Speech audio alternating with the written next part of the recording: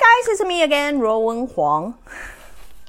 今天要一直 back to back， 然后看今天可以回答多少个问题这样子啊。在我开始之前，先让我自我介绍一下，我们叫骆文黄，我是一个作者、灵性教练跟灵媒啊。现在再来回答3个问题。第一个问题，如果时间本来就是不存在的，或许没有最后一世。然后就是另外一个问题就是，如果ego 完全死去的人去哪里？就是人死去之后 ego 去了什么地方？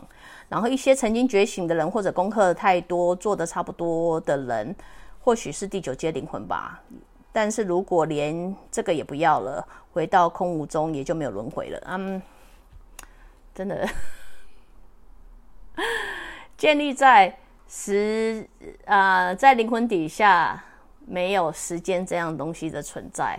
回答你的问题是时间本来就是不存在的，所以也就没有最后一世。这个答案是必然的。ego 在人死后去了哪里？ ego 基本上是所谓的 ego， 就是你的 ego 就是你的逻辑吗？你的自我，就是 ego 基本上是由你这一辈子的逻辑所建立出来的一种 ego。 网友们帮忙解释一下吧。所以由这一世所建造出来的 ego 一般时候会在哪里？对不起，我版主好像有一点失神，因为一直有 text 进来，我女儿所以有点小小的被打断一下。小我 ego 翻成小我嘛，小我，所以小我基本上是由就是你这一辈子投胎的逻辑所建造出来的。也就是说，如果你投胎这一辈子是没有社会价值存在的，那你的 ego 也就没有 ego。 所以通常 ego 在人死后会去哪里呢？通常会在你进入白光之前被留在白光以前，就是灰色地带，或者是鬼的次元，或者是不管你们怎么讲。然后通常也是在人们开始学会放下他的 ego 之后，他才有办法进入到白光。也在他学会放下了他的 ego 之后，这个 ego 由人类逻辑所创造出来的这个小我，会在这个人放下的那个阶段开始慢慢的被瓦解，也就是可能被时间冲淡掉、化掉、瓦解掉，除非后人有不断的在给这个特定的 ego 给予信念、给予想象力，还是给予什么东西，它才会有可能继续维持下去。要不然一般来说会在当事人选择放下的时候，它就会慢慢的被瓦解掉。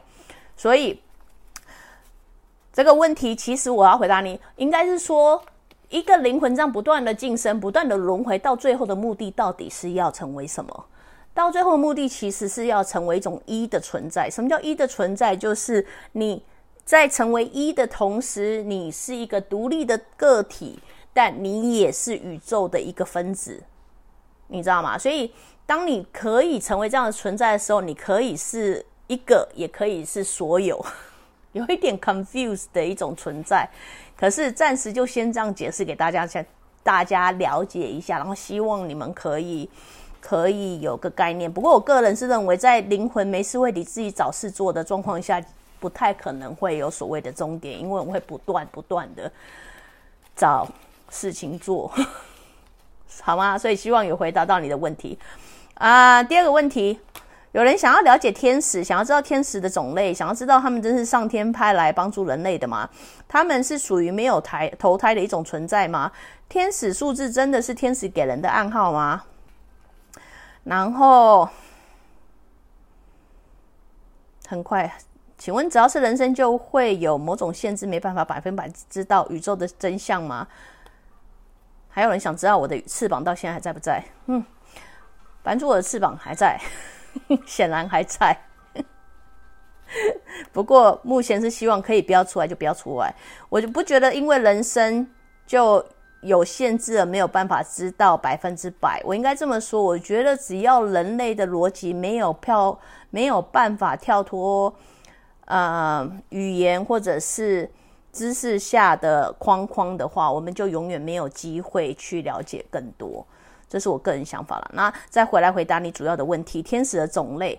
天使有很多种类，版主我看过很多种类，可是我没有看过所有的种类，所以没有办法回答你有多少种类。至于他们是不是上天派来协助人类的，我目前为止没有这样子的感觉，没有那种他们是谁派来成为你的天使的，比较像是他们自愿来成为你的天使，协助你度过可能一段艰苦的日子或者是时间。通常一个人身旁有天使在的时候，他们会给予那种蛮轻快淡淡的，好像雪碧汽水那样子的能量。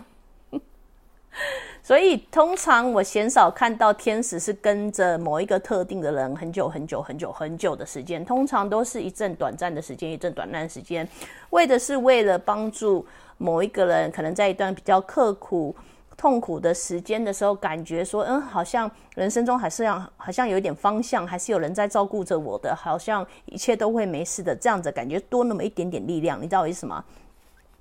所以他们不是没有投胎过的存在，因为很多天使们其实他们也是有当过人，然后当过你知道植物动物等等等等等的，只是可能在这一个现阶段上，他们觉得天使是最能够帮助他们自己也得到学分修到学分的一个化身，这样讲嘛。然后至于天使数字，版主我之前已经特地做过直播讲到天使数字，所以我就不多说了。天使数字它比较像是你的高等灵魂要跟你沟通的一种方式。那沟通什么之前有说过，请你们自己天使数字去寻找好吗？所以觉得沉重就去喝雪碧，你要这么解释也是可以啦。天使有没有可能是身边的人？有可能。我是不是天使？没有，我不这么认为。好，第三个，如果控制灵摆转圈的主要能量来自于灵摆下方的那一只手，为什么灵摆挂起来只是单手在下方控制就无法使它旋转呢？这建立在一个我个人觉得很物理啦，可是What do I know? Right? 当能量有 A 点跟 B 点产生一个 zone，A 点跟 B 点的中间会有一个 zone 的时候，才会导致于这个中间这一个区块里面的东西产生旋转嘛。我这样子讲，你懂吗？因为虽然决定的人是在这一只手，可是如果在区块间没有办法造成一种回转的话，那么表示说你没有办法让任何东西移动嘛。也就是说，我断绝掉这一个区块体，然后只剩下这只手在决定它的能量动的话，是不是不可能？不是，只是大部分的人能量没有强大到可以去控制掌控周围的能场，你知道我意思吗？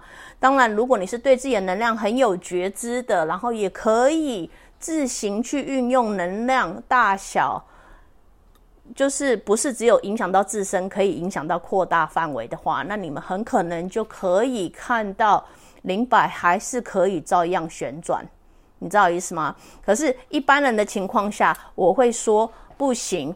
那什么情况下可以呢？就回到很基本的物理嘛，你需要2个点中间才有一个区块，这个区块才可以有2个活动的能量体，才会造就中间的区块有运动转换的状况出现嘛。那这个情况下，假设说你不想要用你的手，我不想要用我的手，那我要如何产生在这个距离之间，灵摆摆动的这个距离之间产生所有的震动呢？